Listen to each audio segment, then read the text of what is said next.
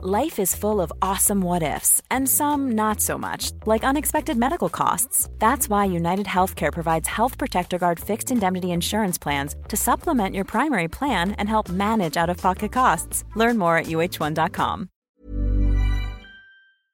Welcome, friends, to another r/MaliciousCompliance video. We've got a crazy story today of a landlord trying to show off an apartment while the person's still actively living in it, and a malicious compliance that goes along with it. But first, a story by Crank Mike. Site director does not want the shift foreman to correct his mistake, so the emergency shutdown kicks in. This story took place almost 11 years ago when I just finished my apprenticeship and started working in a combined heat and power plant, CHP. It's not my compliance, but my actions indirectly led to the situation. Also, this didn't happen in an English-speaking country, so I'm translating position names and terminology to the best of my ability. I will have to give some technical information and backstory so it makes sense. I'm sorry if this is a bit boring to read. The CHP was a smaller plant with 3 boilers. One small one that would only produce hot pressurized water for district heating, and 2 bigger ones that instead would produce super hot and pressurized steam to power a generator, and afterwards the partially cooled down water would then be used for district heating.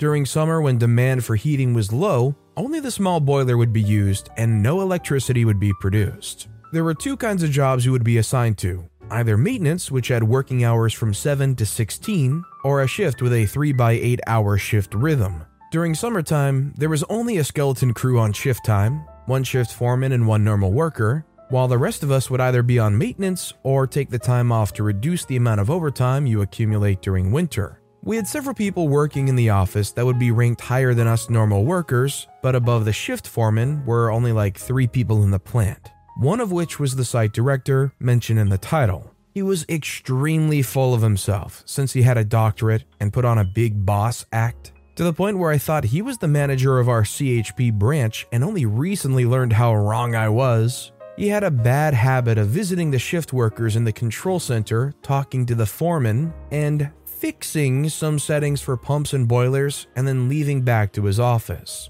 The problem would be that he would always put the settings close to the maximum or minimum of whatever he would fix. Like, for example, the output of the pump that pumps the heated water out of the boiler, stuff like that. So the people working on shift had to fix his mistakes after he left, so the boilers wouldn't shut down. Okay, with that out of the way, to the actual story of malicious compliance and my indirect part in it. I'd worked at the plant for almost a year, and after my 1-year contract ran out, I would leave for higher education in a completely different field. So I was somewhat running a zero freaks given mentality. I was on maintenance since it was summertime and got assigned to help the site director's secretary prepare a conference room for some meeting, and we got to chatting about random stuff. But at some point, the topic of the site director himself came up, and the conversation went something like this.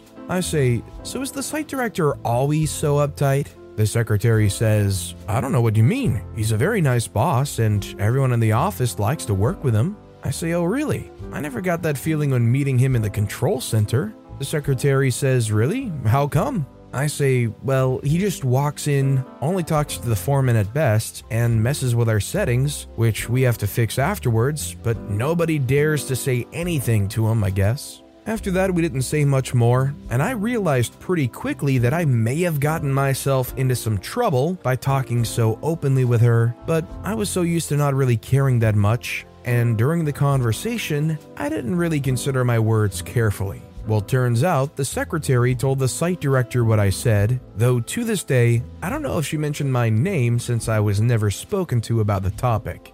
The site director, however, was apparently pissed off enough that he walked into the control center the next day, did his messing with the settings, and then forbid the foreman to revert the changes because he knows better than anyone in this building how to run the plant. The foreman did as he was told and didn't touch what the site director changed. After about 20 minutes, the plant had an emergency shutdown because the boiler ran out of water and was about to overheat. There were no repercussions for any customers, since we had a big reservoir container at all times connected to the district heating net that could bridge the time until the boiler could be restarted. But any emergency shutdown has to be followed up by a team from the main office downtown, probably so they can pin the fault on someone should it come to some financial hit. The fallout that I witnessed at the time was mainly the site director being a bit of a laughingstock among us workers, and him not coming into the control center for the time I was still working there. I left a few weeks later after my contract ran out, and honestly didn't think too much of it until I met an old coworker of mine,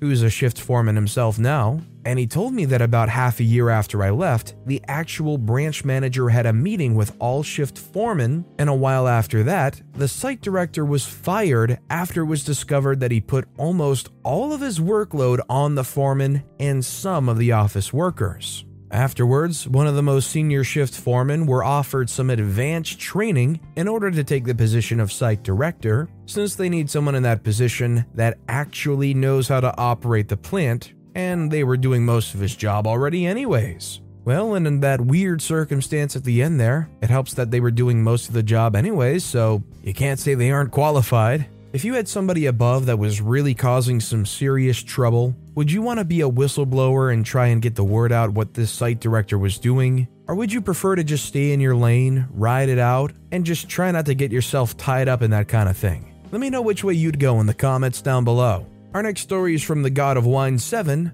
Oh, you want to make sure line items are charged by the book?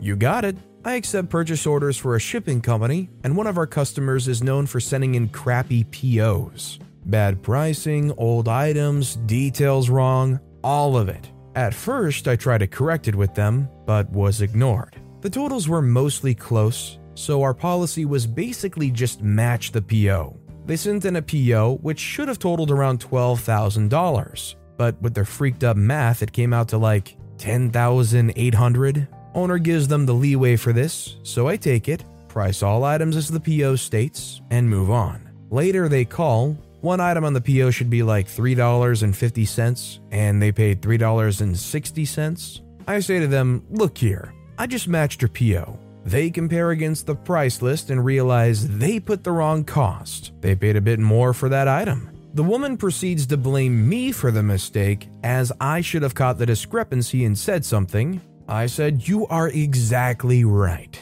So I repriced everything with her on the phone, saving their biggest losses until the end. When I told her the new total they actually owed us, she said, we won't worry about the discrepancy now, and blathered on. I said, no worries. I'll make a note in your account to review all orders for discrepancies from here on out. And haven't heard back. They're about to be unhappy. I would definitely do all you could to document that they were the ones that called and complained about not being totally price accurate, so that whenever this crap hits the fan and somebody starts complaining like crazy from that end, your butt is totally covered because they're the ones that called in the first place. By the way, if you're enjoying these stories, make sure to hit those like and subscribe buttons down below so you never miss any of my daily videos. They're chocked full of awesome stories like our next one from Art, Love, and Beauty. Landlord wants me to show my apartment while I'm still in it. He threatened legal action if I didn't comply, so now every potential renter gets the grand tour of every single thing the landlord has failed to fix, as well as how egregiously long it's been since I requested repair. Additionally, they get a detailed explanation of how the management company stole my $10,000 overpayment and how I've been living rent-free for months because they refused to give it back. They can keep sending people if they want. Everyone's been like, oh my god, thank you. I think what kind of blows my mind about this living situation is that they're still sending these people in while they have to know full well that OP's gonna totally sabotage it, right? Like, are they even there to like show them around? Or do they just send them to the house? I think just the way they're conducting this in general is enough for the prospective renters to be like, yeah, I don't know. This next story is by Moaning Pterodactyl. Never worked by myself? Okay, will do. Worked in retail about 20 years ago, and Sunday was a terribly slow day for our store. We might have gotten 2 to 3 customers all day from 12 p.m. to 6 p.m. that we were open. And usually they weren't buying anything, just paying a bill. This was at a wireless store. There were always 2 people staffed so that we could take breaks as needed, etc., and still have coverage. Well, one day at break time, my coworker left the store to run home, just a few blocks away, and grab some food. It was during that time that our boss's boss, the regional manager Tabitha, came into the store and blew her lid at me. She was screaming about, "Where's Chris? Why aren't the two of you here? You can't ever be here working by yourself ever again." Tabitha stayed until Chris came back and he got the same earful. She was known to be an angry person, so we didn't really take it personally. This is just how she was as a person. Terrible. So fast forward to the following week, and our manager Mitch heard about it, and he said we had to follow her rules. Mitch was a good dude and knew how Tabitha was, so we did exactly as we were told. Some weeks later, I arrived at my scheduled start time to open the store on a busy day. We always got there at least 30 minutes before opening, and this day, there were a couple of people already lined up outside. I was scheduled to work with Chris again this day, and he called to say he was late. No problem. I sat in my car, and the store didn't open until he arrived. Almost 2 hours later, customers were pissed, most of them left, and I got a call from the regional manager with an earful about not opening the store on time. But Tabitha, Mitch had a talk with us and instructed us to follow your rules. Chris was the only one scheduled to open with me, and so I waited for him so that I wasn't working by myself, just like you said. Some more yelling about how I should have called someone or some other garbage that wasn't actually my responsibility. She finally moved along to yell at someone else about something else. Chris got an earful too at some point. Oddly enough, there was a team meeting called that week where Mitch told us the new rules were to open the store on time, try to have 2 people there at all times, but to use good judgment. Tabitha wasn't around for long after this, but not as a result of this, and Mitch eventually moved up to the regional manager position, and then I think another promotion after that. He was a good leader and grew the territory quite a bit before he left to go start his own business. He always fought for us and did the right thing by his staff. One of the best managers I ever had. I've definitely got to agree with OP. I think that if there's one thing that can make a bad job worthwhile, it's a manager that you know is like, okay, listen, I think it sucks too. We'll just try to ride it through, just try to work through it, comply to it. It won't be too bad. When you see that your manager's got your back and they're in it with you, makes it a little bit more tolerable. And our final story of the day is by CazBob48. Just find room for 10 extra pallets of soda. I used to work for a national soda company. My job is to swing by stores several times a day and restock the shelves from supplies in the back rooms. 4th of July is by far the busiest day of the year, as most stores have big sales. At the time I worked, a common sale was 5 12-packs for $10. Anywho, the problem each year is that there just isn't enough space in stores' back rooms to have enough product to last the entire day. So what should happen is that drivers do extra deliveries to keep product on the shelves. Well, my boss has decided he doesn't want to pay overtime on a holiday, so this year he has a plan. We'll order more product than we have space for and put our product in areas reserved for other vendors and the store itself. So, July 3rd, the load shows up. Right away, it is apparent that there is just way too much stuff. Even if I use space I'm not supposed to. And the back room manager is pissed at me because my pallets are in the way of everyone else trying to get their stuff in and out. I call my boss and let him know that this is never going to work and they need to come do buyback on some of the pallets. He tells me to make it work and hangs up. Cue malicious compliance. I grab a pallet jack and walk the entire pallet out onto the floor of the store. This store has narrow aisles. I go to the soda aisle and drop the pallet. It completely takes up the aisle. Customers can't walk in or out. Repeat about a dozen times. Then I leave for the day. I get a call from my boss. He isn't happy with me. He wants me to go back to the store and somehow find space that doesn't exist. I tell him I've already had a few drinks and won't be driving anywhere. He tells me I'm fired and hangs up. Whatever, I've got other job offers. And now I can go hang out at my buddy's barbecue and watch fireworks. I get a call at 6 a.m. from my boss. He's swearing at me because we start at 4 a.m. on the 4th. I tell him he told me I was fired, so I'm at home sleeping in. He tells me he was just joking and I need to get to work now.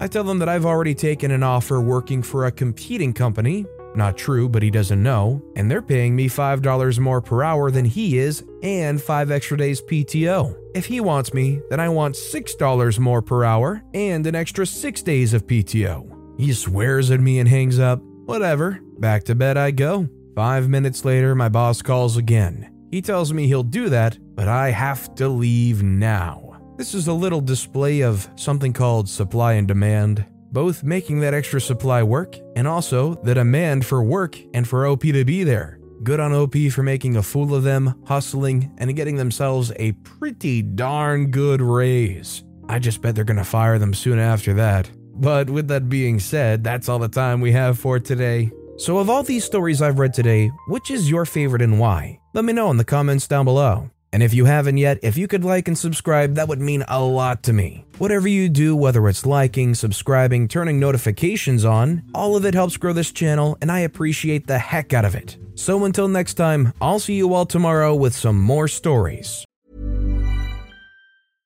Hello, this is Danny Pellegrino, host of the Everything Iconic podcast, and I'm here to tell you all about Splash Refresher, because hydration is mandatory, but boring is not. Now, I love my water, but if I don't spice it up, I'm not going to finish what I took out of the fridge. That's why I love my Splash Refresher, which is flavorful, delicious, bright, hydrating, and 0 calories. The wild berry flavor is my fave. No, wait, is the pineapple mango flavor my fave? You know what? All 5 craveable Splash Refresher flavors are my fave because they're so delicious. So get hydrated and enjoy it with Splash Refresher.